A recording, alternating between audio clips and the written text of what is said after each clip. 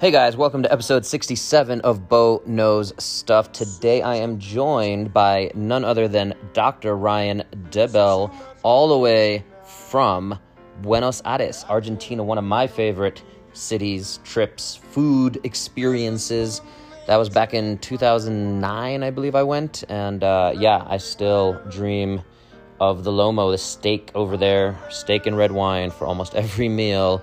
It was heaven. So I hope you enjoy this episode. We get into it about some different things going on, problems we see in the healthcare space, how we're trying to change it. We obviously agree on a lot of fun stuff. So I hope you guys enjoy. Love to hear your thoughts. This guy is awesome, and I look forward to our next chat. See you guys. Enjoy. Going live. Here we are live with Dr. Ryan DeBell, all the way joining us from Buenos Aires. So I was going to play a little tango for him.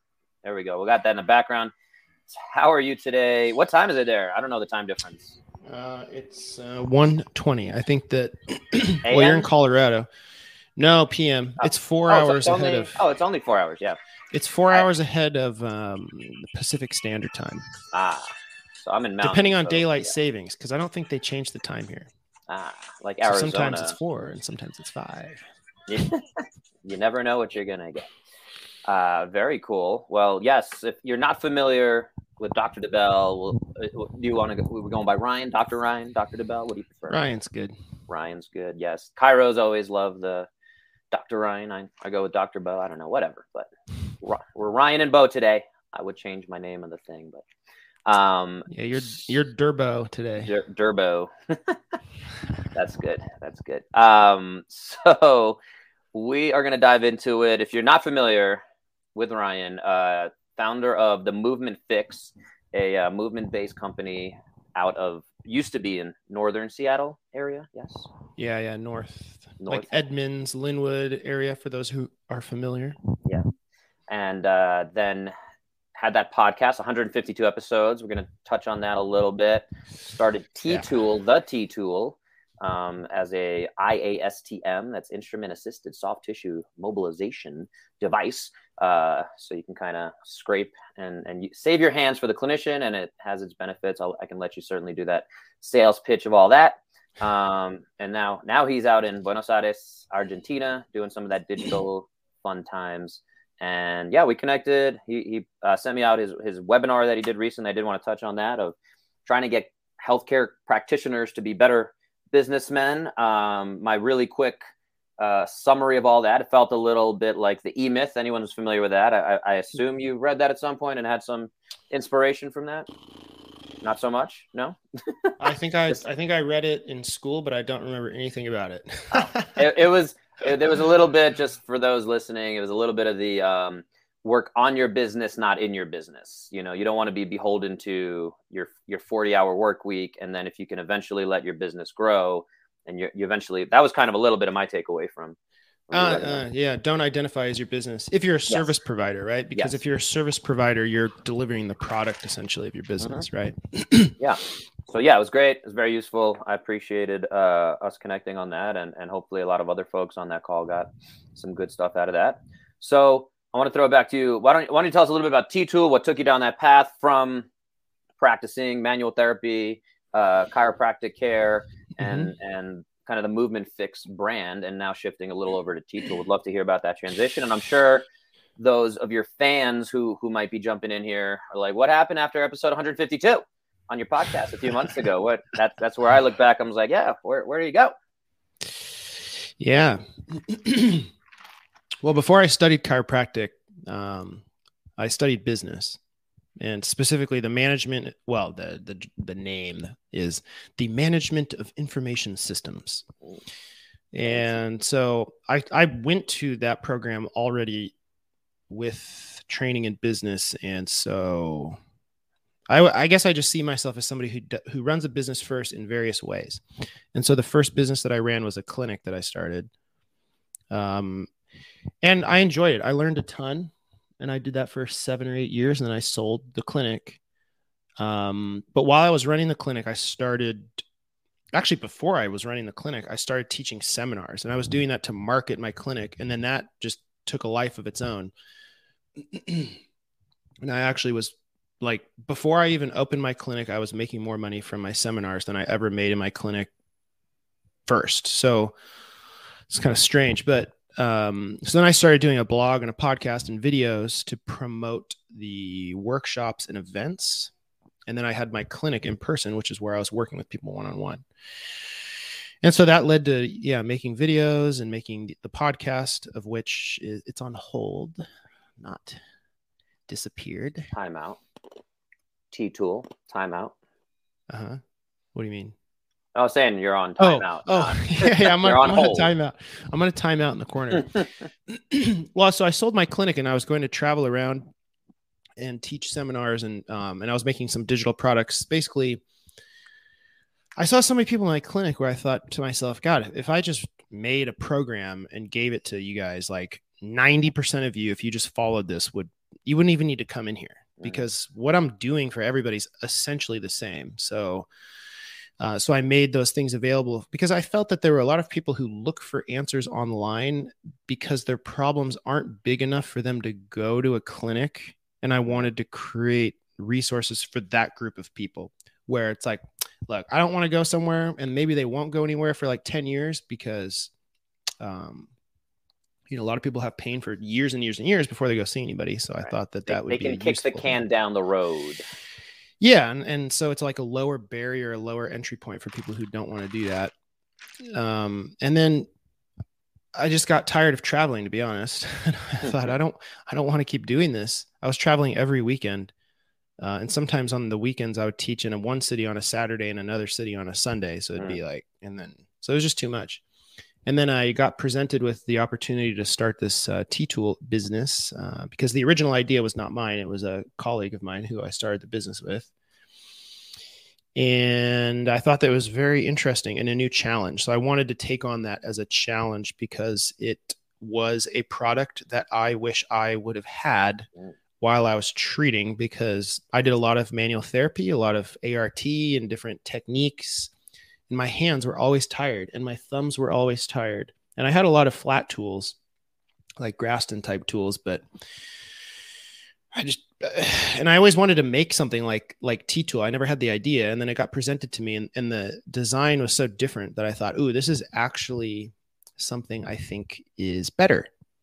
And I think that it needs to exist for people who want to have this as an option. So I've been working on that basically since. And I was trying to do the podcast and I was trying to do all this other stuff while doing that. And it was just too much. So I was like, okay, got to focus. So I'm focusing on that right now, primarily. Prioritization. That's a tough thing, being a business owner and an adult, and what's urgent, what's necessary, people clearing their inbox, just staying busy versus actually moving the needle. So those are important lessons to learn for sure. With that podcast though, coming back to that, 152 episodes. Is that yerba mate you're drinking? Is that? It is. It is. Yes. That's a Tim Ferriss, very Argentinian thing, I guess.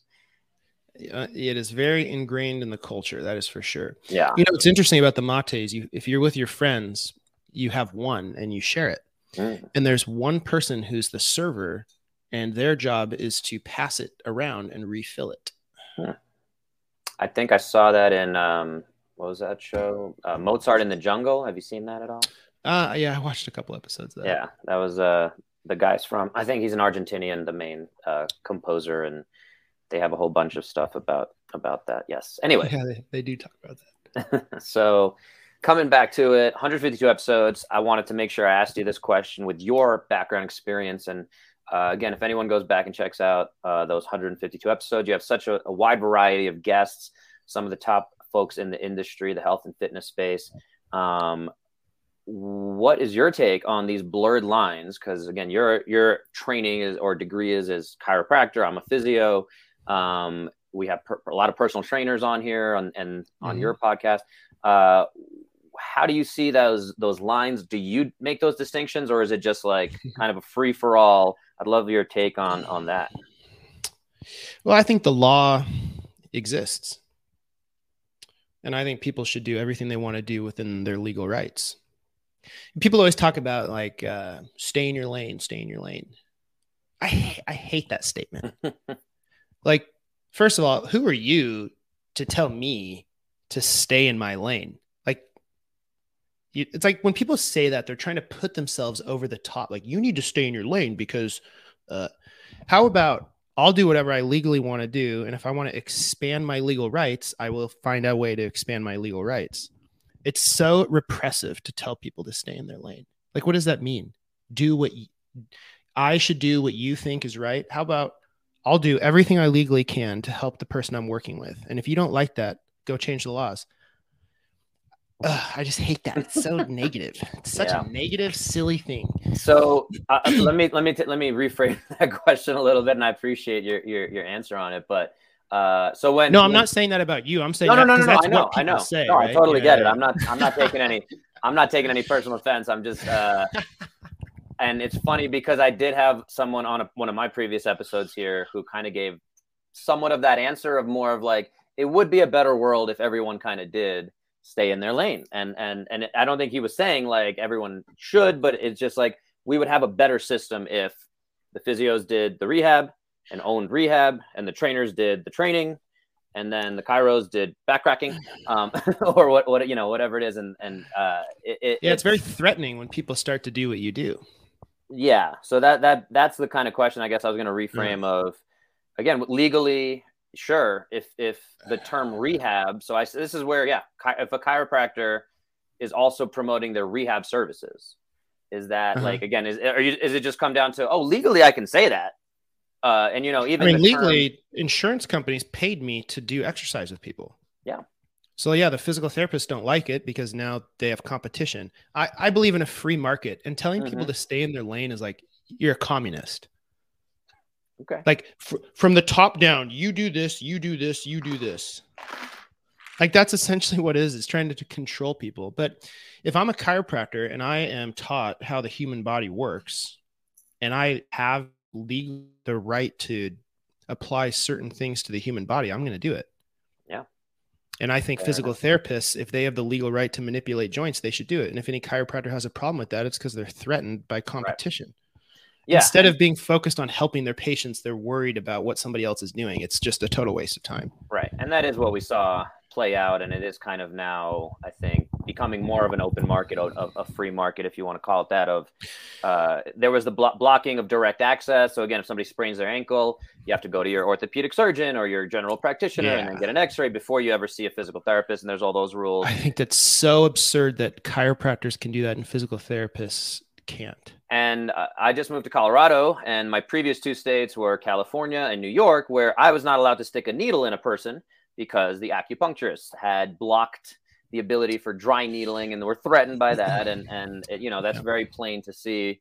And now that I can do it, it just is so clearly should be criminal. It really is. And it's silly that, and one of the things when I took the dry needling certification, when I did come out here, if you're familiar, is of the guy who taught the dry needling course, the physio in the military, and he actually initially was going into acupuncture school, and he looked at all the top 50 acupuncture programs in the country.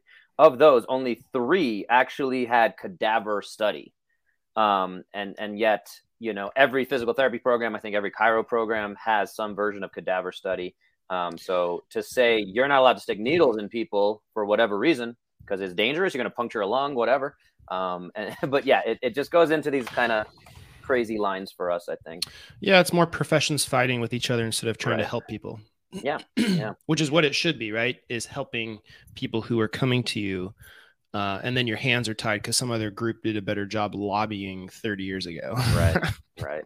And the tricky part of that too, just real quick, I do find some of that stuff interesting is if, again, like in New York, if we wanted to put dry needling in for physical therapists, you have to open your entire practice act. And now you're allowing, again, surgeons to come in and again, chiros to come in and on these different professions to come in and try to kind of pick apart.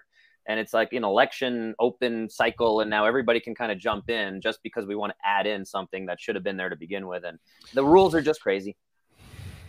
So yeah, but I think people should do as much of that they legally can within the rules of the state that they're in, and then if they don't like the rules, they should try to change the rules. I hear you. I hear you. So thank you for all of that. You wanted to touch on your movement practice that you're kind of going through your lifting. It sounds like something we could definitely geek out on. So I'd love to hear what you've shifted to for your personal practice. Well, again, I like that term, movement practice, if you'll run with me on that. And I'm going to let you answer because I'm going to open the door for my dog, but you go. Okay, sure. Yeah, so basically, well, I guess I'm going to answer while you're gone.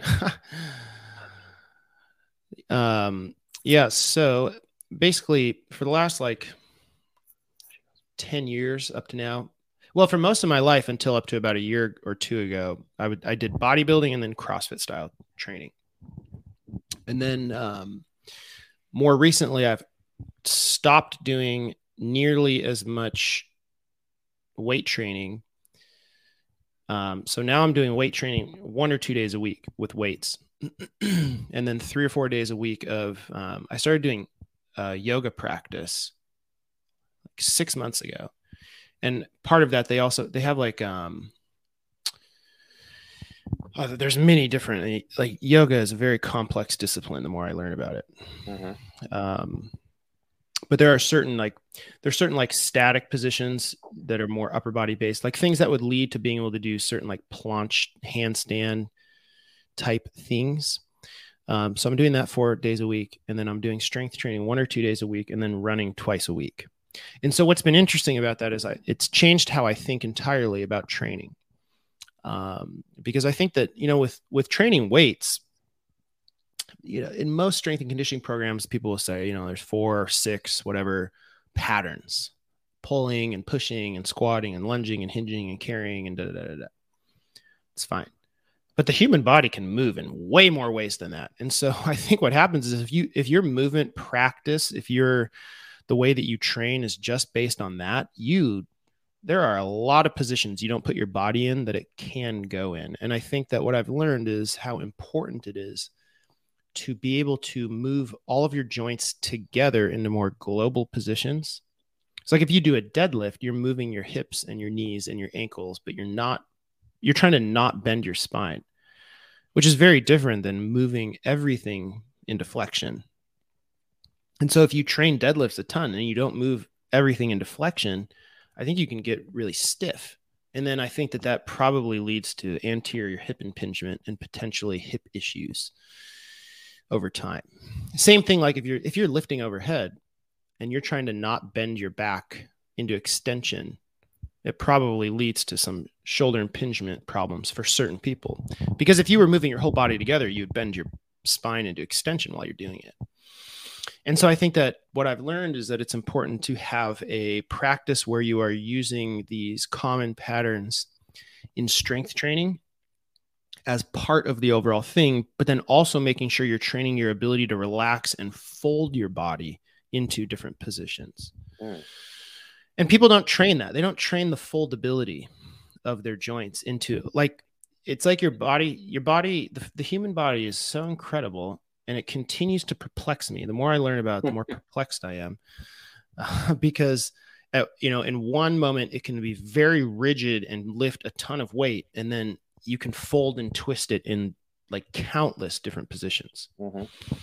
So I have found that quite interesting. And one of the things that they do in the way that they train in a yoga class is that they work each position, each global pattern. So you'll do a lateral bend. Oh, and lateral stretching out my sides, like my lateral flexion has basically changed my life. I was so stiff. It was unbelievable to me how stiff I am in lateral bending. So you'll work lateral bending, you'll work rotation, flexion, and extension, and then some sort of balance training. And so now what I've started to do with my strength training, and the reason they do that is so you don't become overly flexible in one direction and not the other directions. Mm-hmm. And I was thinking, man, we crush ourselves in the gym, like depending on how you structure your training. And like, let's say you do you have an upper body day. So then you go do your leg day with a really sore upper body. And like, I wonder if that creates some weird issues over time, like some weird imbalances. So now what I'm doing is on my strength training days, I train all the patterns, which is actually something that Joel Seedman told me he does in his programs. He actually works all the patterns in every session and emphasizes certain patterns heavier or faster, power, explosion, whatever. But I've been doing that and it feels amazing. I feel so much better physically than I did when I was lifting weights 4 or 5 days a week.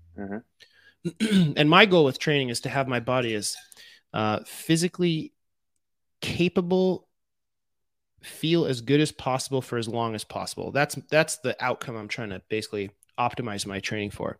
Right. And then I get my cardiovascular training from running, which I think is probably the most natural way to train your cardiovascular system, as I think locomotion before modern times, locomotion was probably when the heart rate was elevated the most. Like the system is designed for that, in my opinion.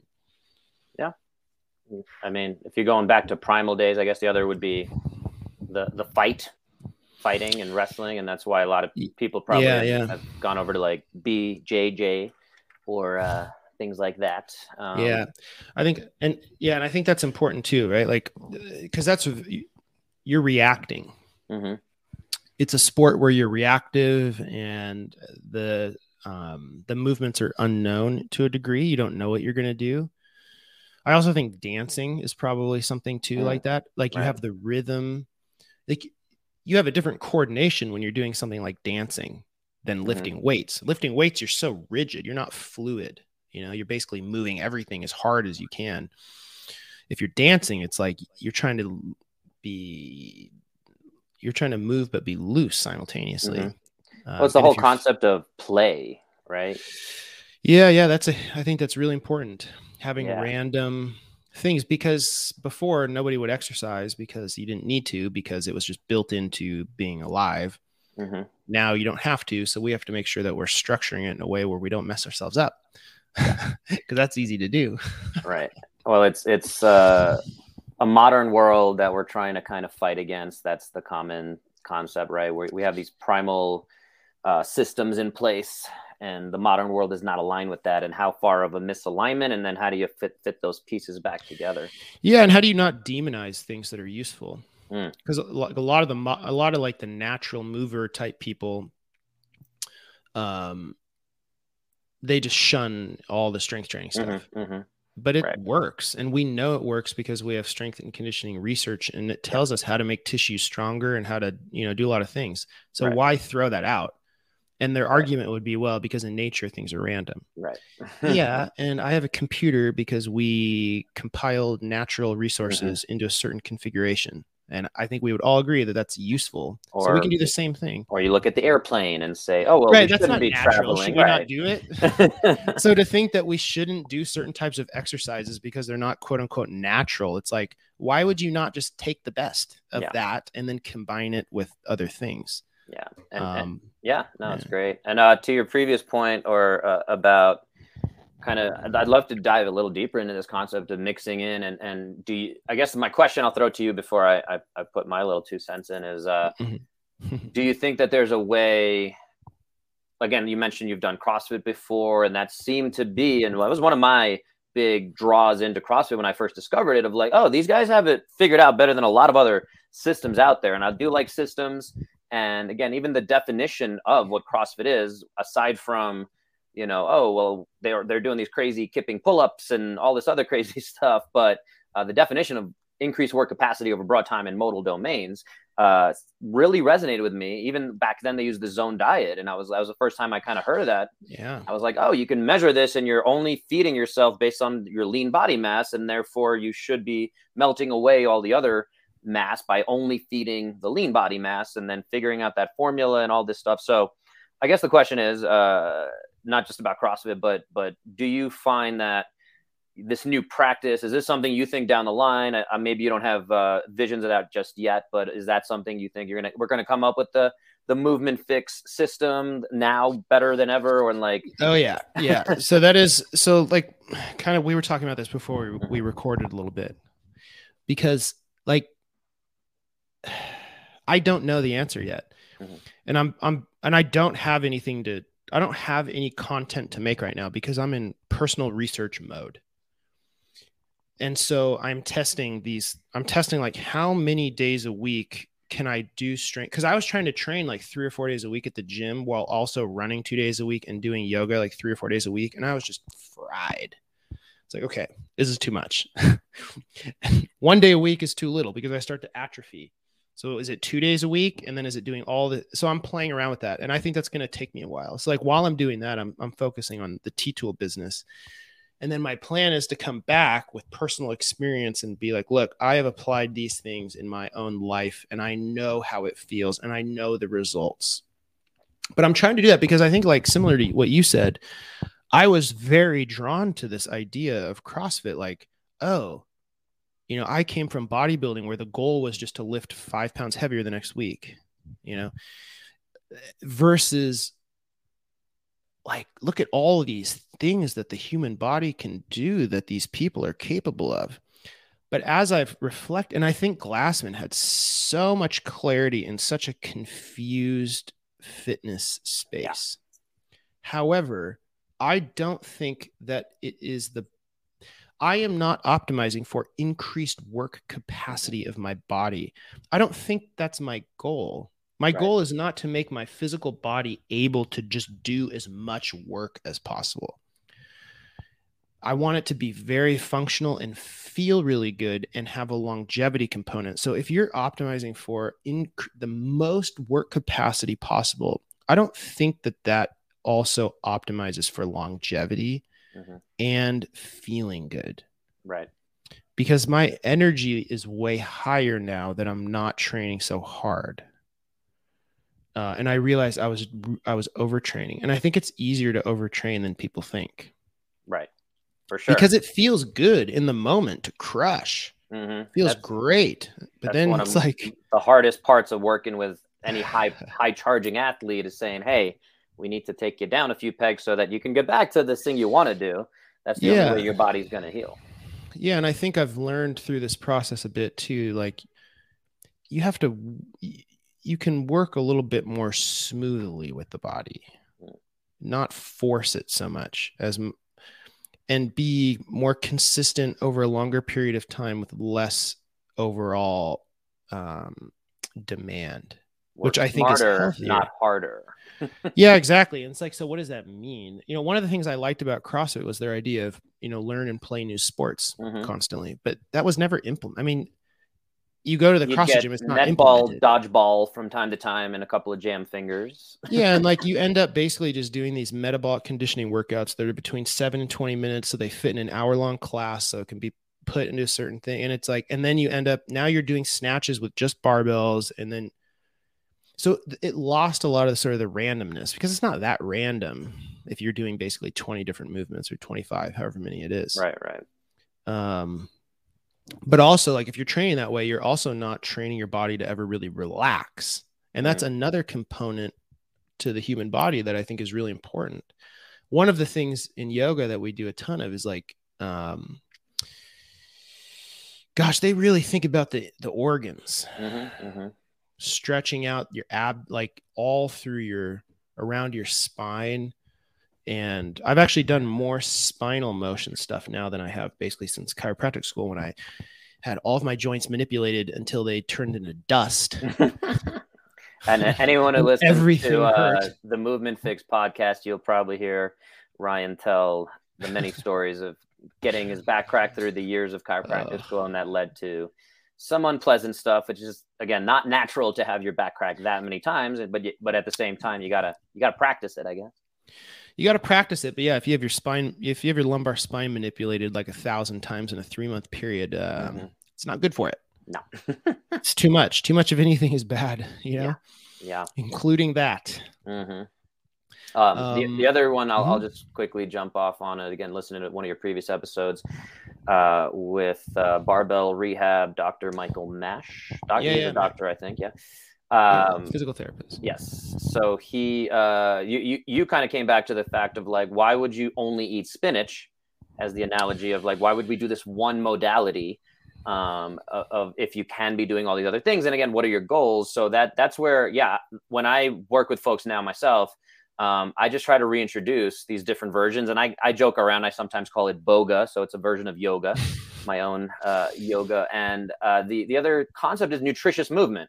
So that those nutrients to your body, again, like you're saying, like, I don't know if I need to tell, Janet in California that I'm working with that, like, oh, we're trying to get your liver to like move better.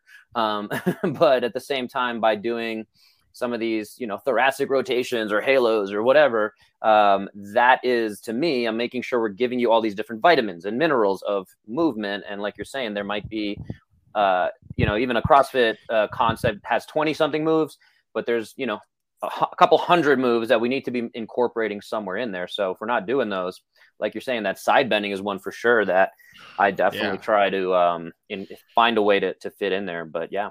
And also basically the concept of like mobilizing your spine internally through breathing versus using, I think foam rollers and stuff are useful. And I think soft tissue work is really useful, but you can mobilize yourself internally through pressure. And then doing that in all these different positions. I mean, it must be stretching out your lung. I mean, it's stretching out all this stuff and making sure that it can move. And if things can't move internally, they're going to get stagnant. Right. And people get this concept with something in their shoe, or they have a thing on their right foot and they're limping a little and they're taking a few thousand steps a day. They get that concept because it's right there. But the breathing concept, that's the first thing I always look at. And again, on average, we're taking over 20,000 breaths a day, sometimes 23,000, sometimes 25,000. But yeah, if you're doing that many breaths and they're all kind of what we can say is wrong. And again, I don't know how you feel about like the breathing practice side of it outside of the yoga, but again, 97% of people, and I always kind of use that statistic, but it's about that. When I do a quick assessment virtually, even here, I've done this on the podcast too, where if they don't have a background in breathing, and I'm like, just take a deep breath in, and they're all up here in their upper traps and their shoulders and all the accessory muscles, and most people are there. And to your point, again, if we can teach people to breathe a little bit better, a little more into their bellies, make it more of a natural practice, that's the whole concept for me, and the empowerment. And like you're saying, at the end of the day, forget all the blurred lines of what profession you're in. If we can help the person in front of us, that's really the outcome and the goal. Yeah, exactly. Yeah, the breathing is key, because if you can't breathe into your abdomen by lowering your diaphragm, right, you're anchoring somewhere else. You're going to anchor off your neck. You're going to create stability in some other joint because you're not creating it through the breathing. And so these other areas can't relax. And then they become problematic potentially over time. Yeah. Super important, breathing. First thing I go to, and again, it's one of the hardest things to change too. And people, again, are so easy to they get that they're doing it wrong, but then to change it is also quite a commitment and stuff. It seems trivial. It seems trivial to people. It's like breathing. That seems like the stupid exercise. Right. And what I really want to do is start doing the weights so that I can get stronger. And it's like, it's way more important than you think. Right. And spending time on it is, even though it feels like it does nothing, doesn't feel like you're doing anything. Right. And there's the modern world, especially when I work with females, I'm like, stick your belly out like you're pregnant and you look fat. But that's how we got to do it. So you're expanding, and that's the decompression almost of your low back. And again, when people come to me with low back pain, and I'm like, did you forget that your stomach is like right in front of your low back? They're kind of connected, and that's something I learned all the way back in physical therapy school and stuck with me for sure. And it's just, it's a tough thing to, again, change in this modern world. And I'll give a shout out quickly. I don't know if you're familiar with Physiology First. You've seen those guys? No, they also have the Distance Project. They're a non-for-profit up in Maine, and one of their focuses or foci is working with teenagers who get diagnosis of ADHD. And so the line I kind of stole from them is skills over pills. So one of the basic skills, and they kind of connected with Andrew Huberman. And if you've heard his stuff, he's kind of been getting more popular recently. He basically, I heard him on a different podcast saying, we should be giving out a breathing license before we give out a driver's license. Like, if you don't know how to breathe and control yourself when you're enraged or you're losing focus or you're tired, like, that ability to learn to breathe is so potent and powerful. And I don't want to make this all just about breathing, but I mean, there's definitely huge components there that if anyone listening hasn't tried some kind of breathing practice, and this is why meditation, I think, is becoming, has some of its success. It's not just about there's the physiological benefits, and that's why they say physiology first, because just going through that breathing component, I'd rather work on my breathing and focus on my breathing that I can control rather than trying to quiet my mind. To me, it's like it's a little bit of a hack to get there a little bit faster for me. So I don't know if you've played with meditation or any of that stuff. Oh yeah, I've done many hours of different types of meditations. Yeah. Yeah, it sounds like you've explored a whole lot of different aspects of, again, affecting the body, whether it's through movement, breathing. I like all the yoga stuff. Is there a particular type of yoga or breathing or meditation that you wanted to, that you found in your explorations that either you do like or you don't like, that you want to kind of, or do you think people just need to go on that journey themselves? Well, I think everybody's journey is different for sure.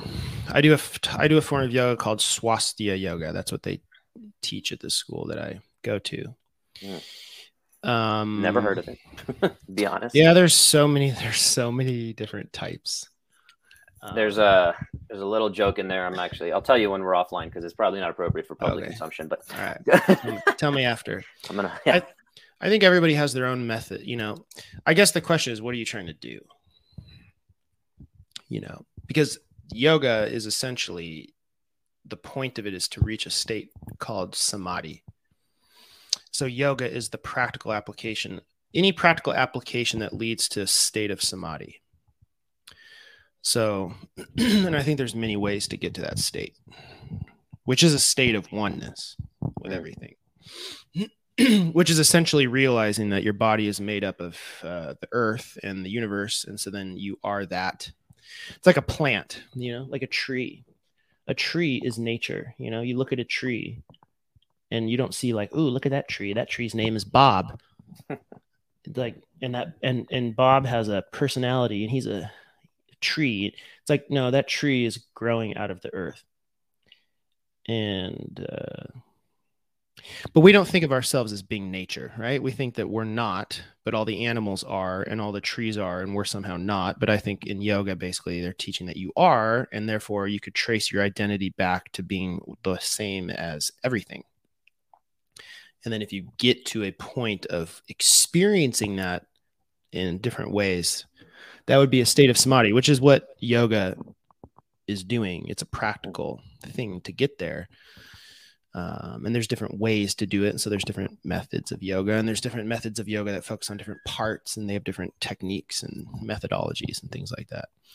But I think everybody has to, go down their own path of figuring out what works for them, because everybody has a different history and background and experiences and preconceived ideas about things. So it's different for every single person. However, I will say that I used to be extremely skeptical of yoga. And I think most people in the fitness industry see it as like, oh, it's just stretching, and then you're going to overstretch your joints, and then you're going to have joint problems. So don't do it, because then you mess up your like reflexes, because whatever. I strongly disagree. I think that it's beyond the physical. I think it uses the physical, but I think it's beyond physical. And I think that there can be a beautiful combination of a yoga practice with strength training. That is what I'm pursuing right now in my own personal study. My own personal research is, how do I take the experience of strength training and all the interviews I've done with all these people who know, their particular area of expertise, with my own personal experience and my own experience working with people. How do I combine all of that into something? Because the problem right now that we all face is not a lack of information. I mean, we have more information. Too much information. Right. We have more information than ever. Mm-hmm. And misinformation. Fake news. Yeah. And so the problem is having a curated source of information that actually works, that is easy to follow. And it's the practical application done consistently over time. That's what people are missing, because you do a thing here, you do a thing there, you go to this gym, you go to that gym, and it's like you have no North Star, so to speak, of what you're trying to accomplish. So you don't even know what to do. So it's very confusing. Now you're training kettlebells, now you're doing weights, now you're doing Olympic lifting, and it's like, what are you trying to do? Just not have excess body fat? Because that's like really not that motivating. Right. No, I love that you've taken it here. Totally synthesizes with a lot of the things I talk about, the journey. It's actually kind of lines up on this my tattoo I just got. Other way. camera. There. Yep. There we go. Kind of, sort of. Hold on. I'm going to do it that way, I guess. Yeah, I don't know if you've ever seen that symbol, the unalome. I haven't. What is it? Will you explain it? It's a Buddhist and Hindu also uses the similar symbol. It's the journey to enlightenment. So sorry, it's on my arms in a weird spot. And the camera's backwards, so it's throwing me off a bit. But it starts out, it's all kind of wobbly and crazy. And I actually had it done. Usually it's very liney, but the artist made it more water based for me because I have a whole history with water and the ocean, and my mother swims every day and things like that. But yeah, so then in here you have that crazy, and it's all backwards. It's very confusing. Very crazy here. And then it gets a little bit more, you start having phases of your life. And actually the way he designed it, by the way, I don't know if you could see it through the camera, but this is supposed to be a clavicle because I've always wanted kind of an anatomical thing. And then anyway, you go through these phases and then eventually you get to this enlightenment up here. And that's what kind of that represents. So that's the journey, and called a unalome again. So very, very, it's the more I've researched it, the more I kind of dig the concept. And again, obviously to the point where I got it on my body permanently. But yeah, kind of to what you're talking about, as you were talking, I really love that concept. And that's where you brought up yoga, and I'll bring that into the fold a little bit. And I have a segment I've been doing on social media called "What the Fact," frequently asked questions. And one of the common questions I get is, "Oh, like my hamstrings are tight. I'm just going to do yoga to stretch out." So if their goal is just to stretch out and get a little looser and less tight hamstrings or whatever, a lot of those times, that's the exact kind of answer I have. Is like, well, it kind of depends. What are you really trying to accomplish? There's other ways you can be less tight, and at the same time. There is that concern where I have seen a bunch of yogis who've practiced for 30 years, whether they have spiritual benefits or not, who just destroy their hips and now need total hip replacements because they're too bendy. And there's a lack of whatever you want to call it, cross training or however we define it. So one of the questions, and I think you kind of touched on these, but I want to bring it back to this because I love that, these paths kind of diverge. And I think we're both on this kind of exploratory whatever path. That's what it is, isn't it? Yeah, we're here. Oh, I keep doing that. Yeah, where are we? Where are we? We're like here, I think, right there, right at the clavicle, right on the tip. So I bring it back to this. How do you define fitness and like the body? Again, you gave a little bit of an explanation of you just want to feel good. You want to keep your body rolling as long as you can. Is that kind of I'll throw it to you and ask, is that the way you would kind of define it, or is there a different way you would come up with that? Well, I think Glassman defined fitness. But you disagreed with it already. No. I think that is what fitness is. I'm saying I don't think being the fittest possible is what I want. Okay, I see. Because fitness is essentially, and now don't get me wrong, I don't think the CrossFit Games is fair because people are moving different distances, the weight. Right. Okay. So like if you're trying to measure the ability to move a load a certain distance and somebody's 6 feet tall and somebody else is 5 feet tall, they're doing different amounts of work. So you can't really compare it. Right. So, but if we think of it, fitness is the work capacity across broad time and modal domains. So how much work you can do in a given period of time in different ways. I think that's what fitness is. And I just don't think that I am my goal with my physical body is to make it as fit as possible because I want longevity and feeling good and having energy for other things. Yeah.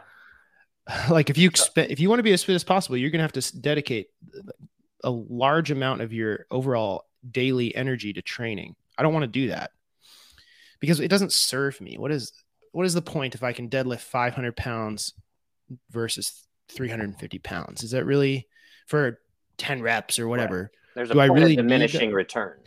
Right. So it's like, right. So if you're trying to be as fit as possible, what are you sacrificing to do that? You're sacrificing something, energy to do your job or work or other non-physical things, your time reading and expanding your mental capacities. So it's time just hanging out with your friends and enjoying your life.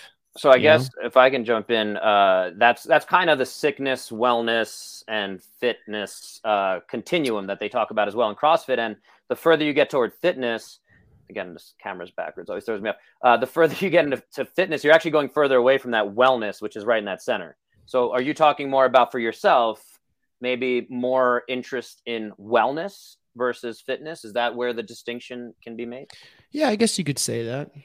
I mean, of being able to live longer, being able to have a better quality of life. And that doesn't necessarily mean a 500-pound deadlift or even a 300-pound deadlift. Yeah, think about the same thing. Like if I wanted to be able to run a mile in under 4 minutes, is that also synonymous with the highest quality of life? Like, I don't know. You know, if I wanted to compete in CrossFit and I know what it feels like to try to do that, I know that it didn't feel very good. And I think that if you talk to people who did compete, it crushes you. Yeah. It crushes your nervous system, and probably like you become very sympathetically driven, and who knows we don't know the long-term effects. If you look at other animals in nature, they're not crushing themselves every day. Right. Like most of the day they're chilling. Right. Like, do you ever see a bird flying as fast as it can for rounds and then like crushing itself, and then or like a bear, you know? So like a lion, you know, people always talk about how they want to be like a lion. Well, do you see the lion out there doing push-ups? And like, no, it's just running and chasing stuff. And then it does that only when it needs to. But the problem is, this is what it gets back to, right? Because we don't need to do that anymore, because we can basically push a button on our phone and get whatever we want delivered to us. We are miscalculating what we need to be doing. We think that we need to be destroying ourselves in our workouts because we somehow think that that's good. Right. And I'm saying, I don't agree with that. Sure. I think you need to train hard enough to get an adaptation if you're trying to get stronger. And I think being stronger is useful. But again, like you said, the point of at some point you're moving away from health and being well, because you have now, if you're drained of energy, your physiological processes, I would imagine, are not going to be working optimally to keep your body healthy, because you're spending all your energy to like repair your damaged tissues, essentially. Right.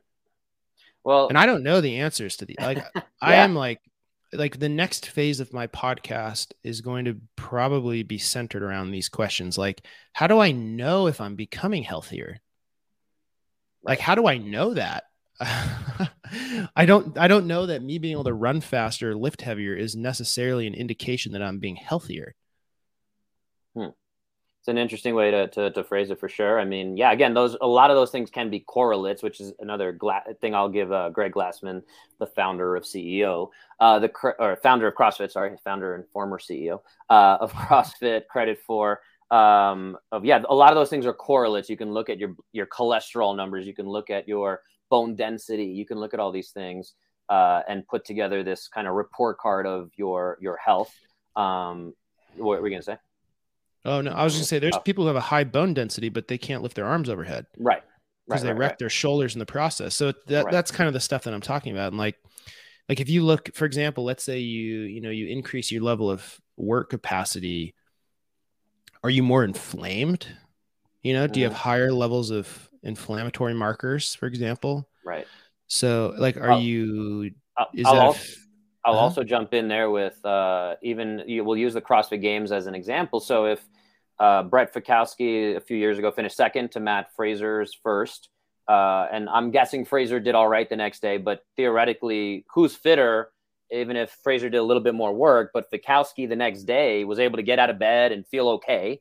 And Fraser's kind of like, which I doubt he was, but we're using that as an example. It is, again, that long-term picture and adding more data points to the test, if you will, of who can recover better from that. Obviously, again, the test was who can do more work in these 5 days and these 15 tests. But now if we add more data points throughout, which again, CrossFit is trying to do, and I do like that concept, that definition, but then it's these hard things to then bring to the general population as well. Right, because I guess the question you have to ask yourself is, if you are not, okay, I understand if CrossFit's a sport and that sport is your career, to win the sport, you have to be the fittest possible.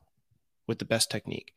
Otherwise, I guess I've had to ask myself this question, and I'm curious what you think about this.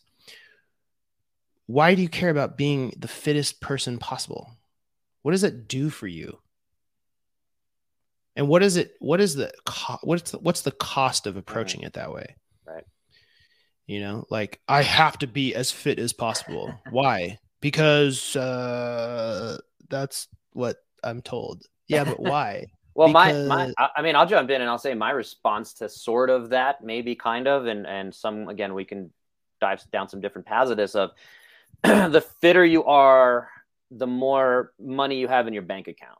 So I've kind of shifted to calling myself a long-term healthcare specialist. I played with calling myself a physical retirement specialist. So, you know, if I'm working with a 40-year-old, I'm saying, hey, you want to retire in 25 years from work and your 9-to-5 job. You have to build up as much bone density, as much muscle mass, because muscle is the organ of longevity, right? So it's not necessarily just fitness. It's not just having the most muscle, but it is putting this formula together. So that's kind of where I think a lot of my thought process is behind this. And I'll also shout out my other podcast with my buddy David Corona, no relation to coronavirus. I always have to say that. And he, just the beer. Yeah, exactly. Well, it means king in Spanish, so it's a good name. So he defined personal training. Our first episode was demand better from your personal trainer. We kind of explored what is a personal trainer, what should we be expecting from them, and how do we, you know, educate the consumer to demand better from your personal trainer. So his definition of personal training was an interesting one for me. It was actually the first time I'd heard it that way. Was the personal trainer's job is to undo the damage we're doing every day kind of in our modern life. That's how he envisions his job as a personal trainer, which I thought was a great way to put it. I kind of had a similar thought many years ago. So I will say I had this thought first, that I said, there's no aging. There's obviously a time component to aging, but it's accumulated damage. So if we could figure out, you know, oh, there's the stress of every day. And if we can come out with a formula, then in terms of the fitness question that you kind of asked, I would say the answer to that is figuring out how do we want to live longer and have a better quality of life by saying, again, if you can avoid injuries, if you can avoid surgeries, if you can avoid degeneration of your functional capacity, again, if we go down that path, but there is no such thing as aging. There's only accumulated damage. And if we can minimize and slow down, just like a bank account is the analogy, right? If you can minimize your interest rates, minimize all your fees and penalties, then, and you can just accumulate more wealth. That's the other thing. Yeah. That's interesting. Cause I feel like if I push myself as hard as possible in a workout, I'm accumulating basically as much damage as possible. Right. But the point is, how does that fit into the equation? And the best answer might not always be, go as hard as you can in that workout. Yeah, so exactly. It's not always hard work pays off. Right. Exactly. Smart work pays off. Exactly. But so what I'm saying is, if the workouts are basically do it as fast as you can, you know, and that's the problem with training that way. I don't know that we have to keep picking on or using CrossFit as an example, but I appreciate. No. I just think that mentality generally about the body, that you have to push it as hard as possible in your workouts to get a positive adaptation. And it's not just CrossFit, right? There is an assumption that you have to push as hard as you can when you're training. And I don't think that the body has to be pushed to that limit to get a positive adaptation. Right. There's definitely minimal effective dose. And we mentioned Tim Ferriss before. He was one of the first people to kind of bring that into the forefront, I think, in a lot of ways. Yeah. I'm not hating on CrossFit, by the way. I think that it's a much better than many things. Yeah. However, I think that it can lead to certain. It's far from perfect. Yes. We can agree upon that. And it definitely has its. I actually did a podcast yesterday with a recent physical therapy grad, 4 years out of school, and he switched his whole business to just helping fix CrossFitters, which is great, but also indicative of that. But running, and you said running is great, but yeah, again, have we taken it too far? It's the most injurious sport or activity in the world. It has a 90+% injury rate. Right. Cause people they're not training correctly with it. You know, they're doing too much volume, or they're introducing it too quickly, or they're not. So again, it's the same problem in a different methodology. Right. Because if you have this idea that every time Oh, sorry, I'm throwing you off there. I put the a little Yeah, I was comment like, we what is got. this thing What is popping that up? thing? Yeah. Like, So if you have this mentality of I have to push myself until I vomit, essentially, whether you're running or doing CrossFit or doing bodybuilding, it's the same underlying issue, which is that you think that you have to feel like shit in your workout for it to be effective. right. And so if people have that mentality and they go running and then they're like, okay, I'm going to go run 10 miles, and you haven't accumulated enough underlying capacity, Right. which to accumulate, and what I'm saying is to accumulate that underlying capacity to build that base, I don't think you have to push yourself to the limit. Right. Well, there's the And I think specific that's the problem. adaptations to impose demands concept, right? So if you impose the demand of, passing out on the ground, go so hard you pass out, then you're able to adapt to that. So now theoretically, yeah, that's how you keep pushing your engine or what have you. But yeah, I think we're on the same page with a lot of this stuff. And I do think, taking a big step back from it, if I can, Sure. I think a lot of this is, and the reason CrossFit became a sensation, if you will, was it's kind of there's some organization, there's all sorts of reasons, right? And actually that was Kenton here. People find their tribe, bodybuilding, CrossFit, whatever it is. Vanity trends to push the desire to be the best among your peers. And that was Glassman's quote as well, was, men will die to be further up on that leaderboard. And that was kind of that motivation. But I do think, again, a lot of it came from the 300 movie. And these guys had these ridiculous 18 packs on their stomachs. And it was like, how did they train? And they did this 100 push-up, 100 pull-up, 100 this, 100 that. Jim Jones, baby. Jim Jones, exactly. But I do think it's this extreme. And we're seeing we saw the growth of CrossFit. I think we've seen it kind of plateau at the least, at least. With new ownership now, we'll see if they find ways to make it grow a little more. And I appreciate that they're changing some of that. But I think we're going to see it level off. And again, even someone like Chris Hinshaw, who's very smart about his training, if you're familiar with him, is the aerobic capacity guy in CrossFit. And he helped the Khalipas and Fronings of the space. Yeah, I had him on. Even better. Yeah, I did a podcast with him once. Yeah. So I missed that, but he definitely speaks a lot about that smarter pacing. Yeah. Right. And pacing is literally not destroying yourself. Right. So it's really good that message is in there. Yeah. So, but I do think there's more of that I'm seeing emerge, having seen this kind of evolution specifically of CrossFit since 2010 or whenever, when I entered the fray, is, it's interesting to see it. And I do think we're going to see some leveling off. I think that these F45s are like, just go as hard as you can for 45 minutes, nothing too crazy, no barbells, but we're going to go as hard as we can for 45 minutes. You see Peloton be this really successful global thing. And it's, again, just push yourself hard. You got the person screaming at you. People need that. And again, to my buddy Corona's concept of, we're just trying to undo sitting at a desk, sitting on Zoom meetings. We just need that release. And now you go down that path of like, is it a primal release? And, we're trying to connect back to that. And she's like, yeah, I need to go. Yeah. I think if any group is going to solve this first, it will be the CrossFit people. And the reason I say that is because I think that they have a mentality unlike any other group of wanting to be better. And that is something I greatly admire. I feel like people might listen to this and think I'm like being so negative about CrossFit, which I'm not. And most of the time that I did Movement Fix, it was to try to help CrossFit trainers and coaches and people doing it make better decisions for their body about the positions they would use and the exercise selection. And the reason I think that CrossFit grew so much is because it attracts people who are trying to become better and they're trying to break the norms. And I think that, because it was, and Glassman was trying to move away from the whole competitive side. I think that he understood this.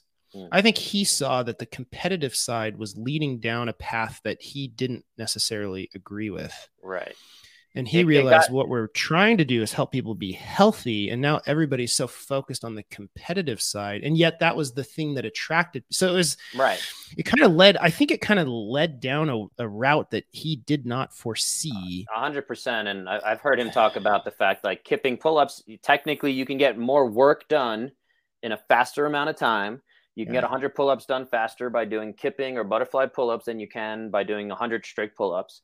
At the end of the day, you're still getting the same amount of work done, which is, again, if we're going over the definition, right, you're going from a hanging position, you pull your chin over the bar and you go back to a fully locked out position. If you're doing that in, again, the kipping or butterfly fashion, you've gotten more work done. But I do think you're right. It did. And he spoke that's like one of the biggest regrets for him, was allowing kipping to happen, and how it kind of became, he believes he's a big fan of the free market system. I think there's a lot of interesting, again, parallels and conversations we can have about all these concepts. But yeah, because technically the free market system would allow for the best thing to emerge naturally as an unseen force. Right. And I've heard him say, "Oh, go ahead." And I think that's why I think the CrossFit, all the different gyms, people are trying to get better results, and they're not taking the status quo as fact. Mm-hmm. And so that's why I think that group has inside of them the thing that will lead to continually improving the methodology, because it's in an evolutionary stage. It's not done yet. Right. And it'll never be done. And that's really what attracted me in the first place to CrossFit. I'm trying to lead my own, I'm trying to go out of that and try different things to be like, look, I've had a lot of injuries. I did not feel good. I think that there is a way to utilize the ideas of CrossFit, but balance it better with the real world demands of a life. And you don't train decontracting, for example. And I think that's a missed component. And I just think it's something that has not been explored because everybody lives in their own little box, and there's not enough crossing over. So that's why I think they'll figure it out first. I agree. And again, I was going to say, I heard, I think it was a direct quote from Glassman, was like, look, if Zumba is going to get you fitter, we have our test of fitness and our definition of fitness. And if Zumba is the thing that gets you there, and you can show me that, like, I'm ready to jump over to Zumba, but that didn't happen. And so, but that's where the definition, that's where I just fit. Right. Yeah. So I started. Of course, it won't make you fitter, but it'll make you better at moving your body. I guarantee. Yeah. It's a component that will make you better at moving your body if you try new. So that's playing a different sport. So that part's in there, Right. And it's the concept again of my buddy Corona's definition of whatever can make you better from, if you're sitting on the couch, if you're sitting there 9 to 5 at a desk, how do we undo that? If it's Zumba, cool. Like, I'm not, again, if somebody says like, should I do Zumba? I'm like, if it's better than nothing. But there are better ways we can train it. But then, are you ready to go down this path of conversation of, well, yeah, we should get your deadlift to double body weight, and we should get your back squat to this, and we should play with, and again, I heard you say of, should we have you squatting with toes straight or toes out, and all the variations, and then how do we measure that?